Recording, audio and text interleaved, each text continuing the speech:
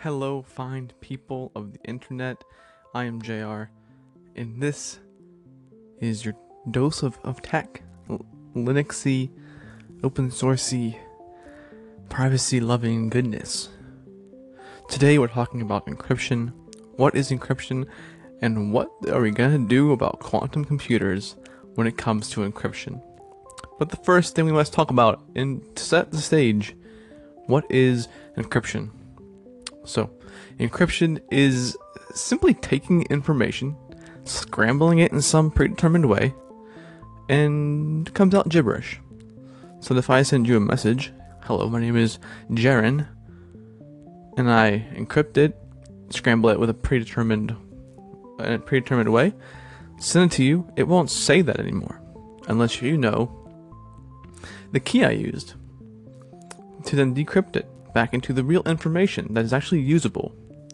I have my notes written down here, real information. It should be usable information, because technically it's still information. But to decrypt it, as I previously said, you need the cipher. And what a cipher is normally a key that tells the user or the receiver of the encrypted file message how to get the original message out of the gibberish that they currently see. Many different forms of keys exist. The oldest one that I know of is known as the Caesar cipher.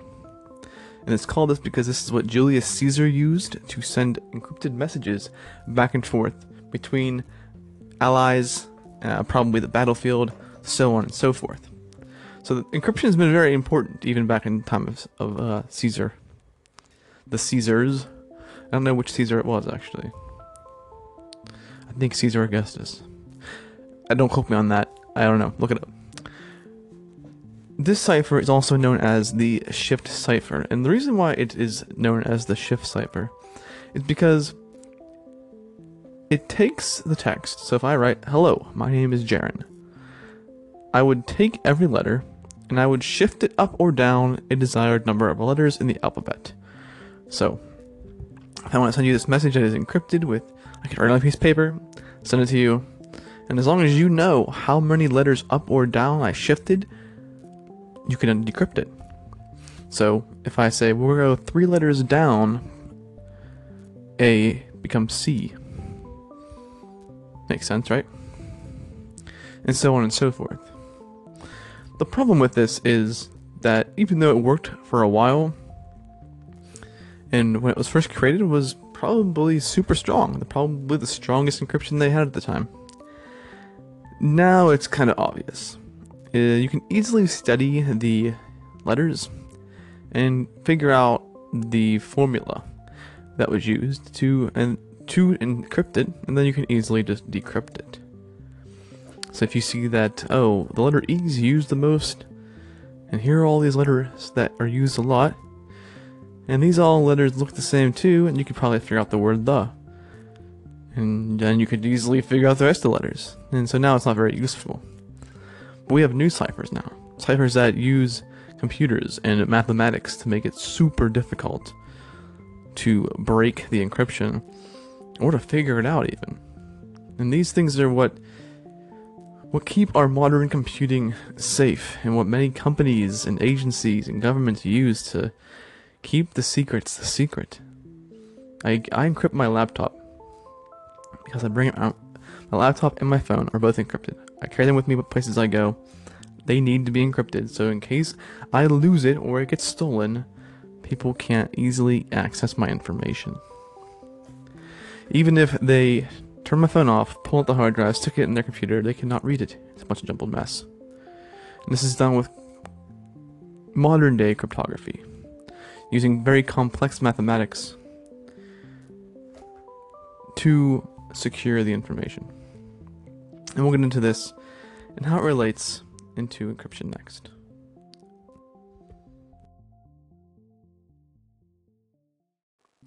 So now that we have a basic understanding of what encryption is, let's talk about how it relates to quantum computers, because every day we get closer and closer to it being a more solid reality, These things do exist now in some form. I don't believe they're very powerful. I don't have a huge history on quantum computing, but they exist in some forms. And this causes a problem to encryption, because, as I said, modern day encryption is based on mathematics, and makes it incredibly difficult to solve mathematics. This is by doing things like figuring out, finding the prime factors of some gigantic number that would be impossible for a human to find, and take years and years for a computer to find, a modern day computer that you have in your house. When I say years, I mean many, many years. Millions, billions, trillions, quadrillions of years. So I want to read this quote here. So, it's a very good quote from hackaday.com. And it says, "Imagine a world where the most widely used cryptographic methods turn out to be broken. Quantum computers allow encrypted internet data transactions to become readable by anyone who happen to be listening. No more HTTPS, no more PGP.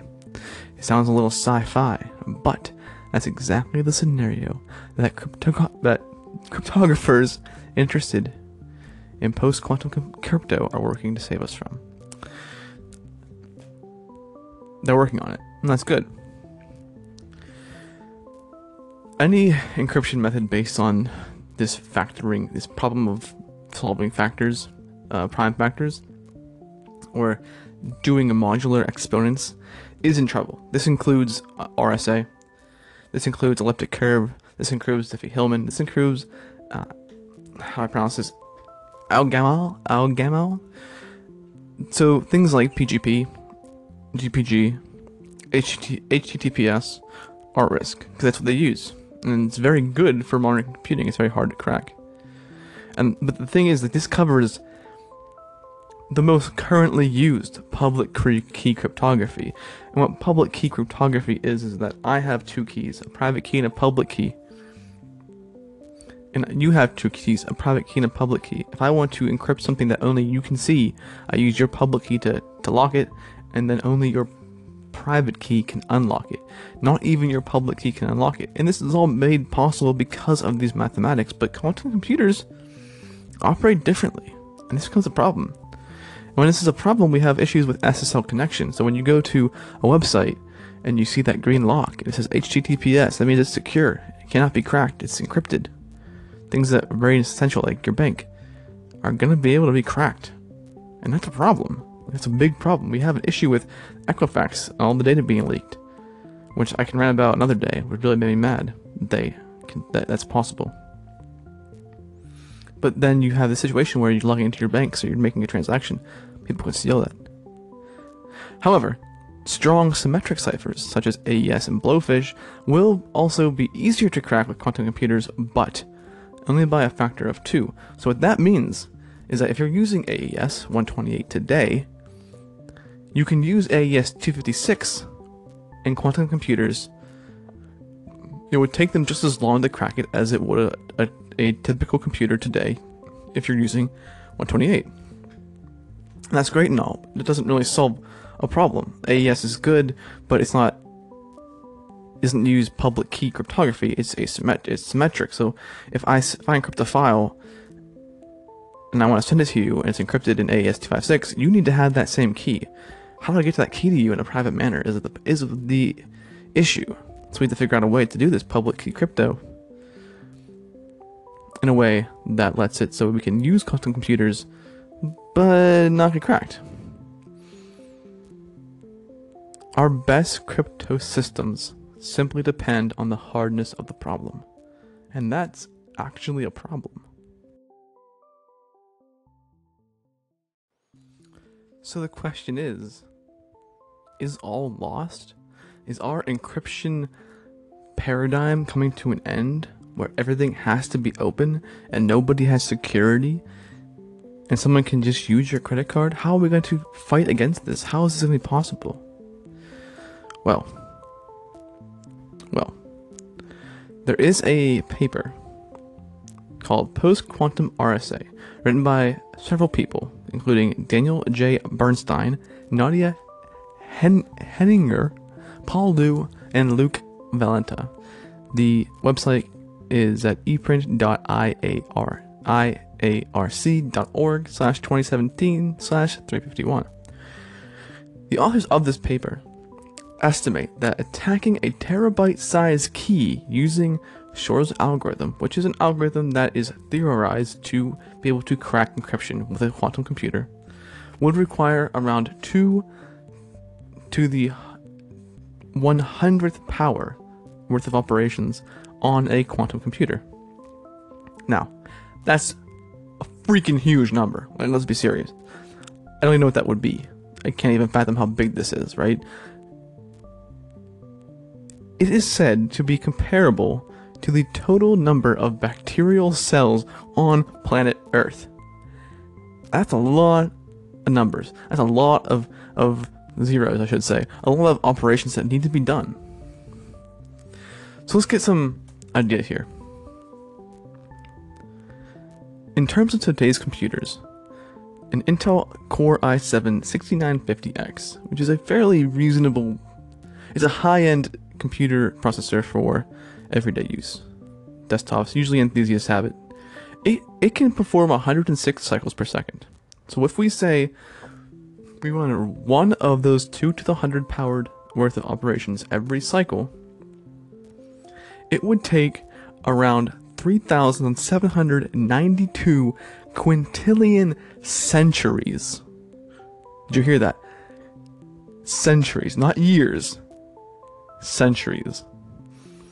That's crazy. Like, my computer right here, which is less powerful than this, but if I had this processor, it would take 3,792 quintillion centuries. At that point, no one's gonna try and brute force that. It's just not worth it. You'll never get it. And that's the glory of encryption. You can't break it by just forcing it. You have to know the key. So let's put this into some perspective, because quintillion is a hard thing to wrap our minds around. If you had a quintillion amount of dollars, all in $1 million bills, you would have a trillion $1 million bills. That's a lot of dollar bills. That's just crazy. But the problem here is that the paper that cites this 2 to the 100th operation, it doesn't give a concrete estimate. The research listed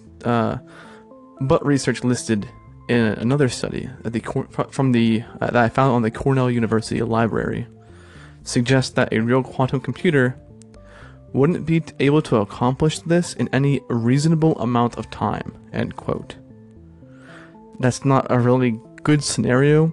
What's reasonable? Could that be a year? Could that be a month? That's the problem. But another problem is that this is a terabyte-sized key. Right now, keys are like 496 bits of data when you're doing public key cryptography for PGP and your secure internet. And that's the high end. So a terabyte worth of file, that's incredible. It would take 5 years for the average desktop computer to even use this key. And that's not efficient. So now the question is, should we worry?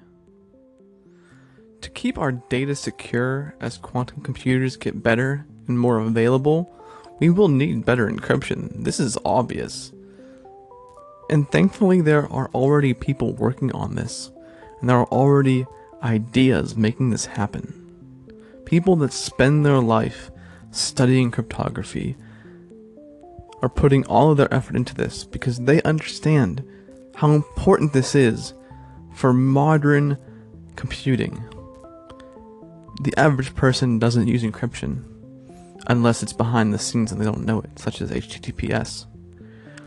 But people that need these things, people that rely on encryption to work, will spearhead this and are spearheading this. In companies and agencies that need encryption to work for very specific and sometimes probably life-threatening, maybe the word is. They're funding these advances in these technologies. But you might be saying, what about quantum computers that already exist? Like, there's some out there. We've heard about these. There's been YouTube videos about quantum computers. Well, here's what I say to that. And there's still no need to worry about the ones that exist. We don't have to worry about the ones in the future, because people are working on making it work. We don't need to worry about the ones that already exist. And the reason we don't have to worry about the ones that already exist is because they're still so new that they're not widespread. And the ones that are being used for very specific reasons. Most likely being used to learn how they work so they can make it better. We're still quite a ways off. No one that has these quantum computers are using them and wasting their time trying to crack passwords and encrypted data. They're trying to use these to get a better understanding of how they work, so they can make it better and more efficient for what they need it for, often complex computations. People that want your data and are trying to crack your passwords to get into your Twitter account, and so on and so forth, they do not have access to these quantum computers. They just don't. I would say that even since what we have now today in encryption isn't going to be good come the time where quantum computers are widespread. And honestly, there's been some theories that it'll never actually be in the hands of a consumer. But then again, people thought that about the desktop computer back in the 60s. So I take that with a grain of salt. But if you're not using encryption today, you should. It can be scary, because obviously if you lose the stuff, if something breaks, you lose your stuff. You can't get it back. But the risk is worth the reward, because you don't want someone else to take it and have access to your files. Whether it be pictures of your dog, or your tax documents, your medical records, your driver's licenses, your bank account numbers, your passwords. It's very important that you start using encryption. Even in your day-to-day chats. Get the Wire app or Telegram. They're very easy to use, and they make it simple to use encrypted chat. Get Keybase, go to keybase.io and use that system. You can encrypt data and messages very seamlessly. They're making it much easier now to use PGP. Because if we don't use encryption now and make this precedence, how can we expect that the future with quantum computers will not be one that is more Orwellian than the book George Orwell wrote? Thanks for listening.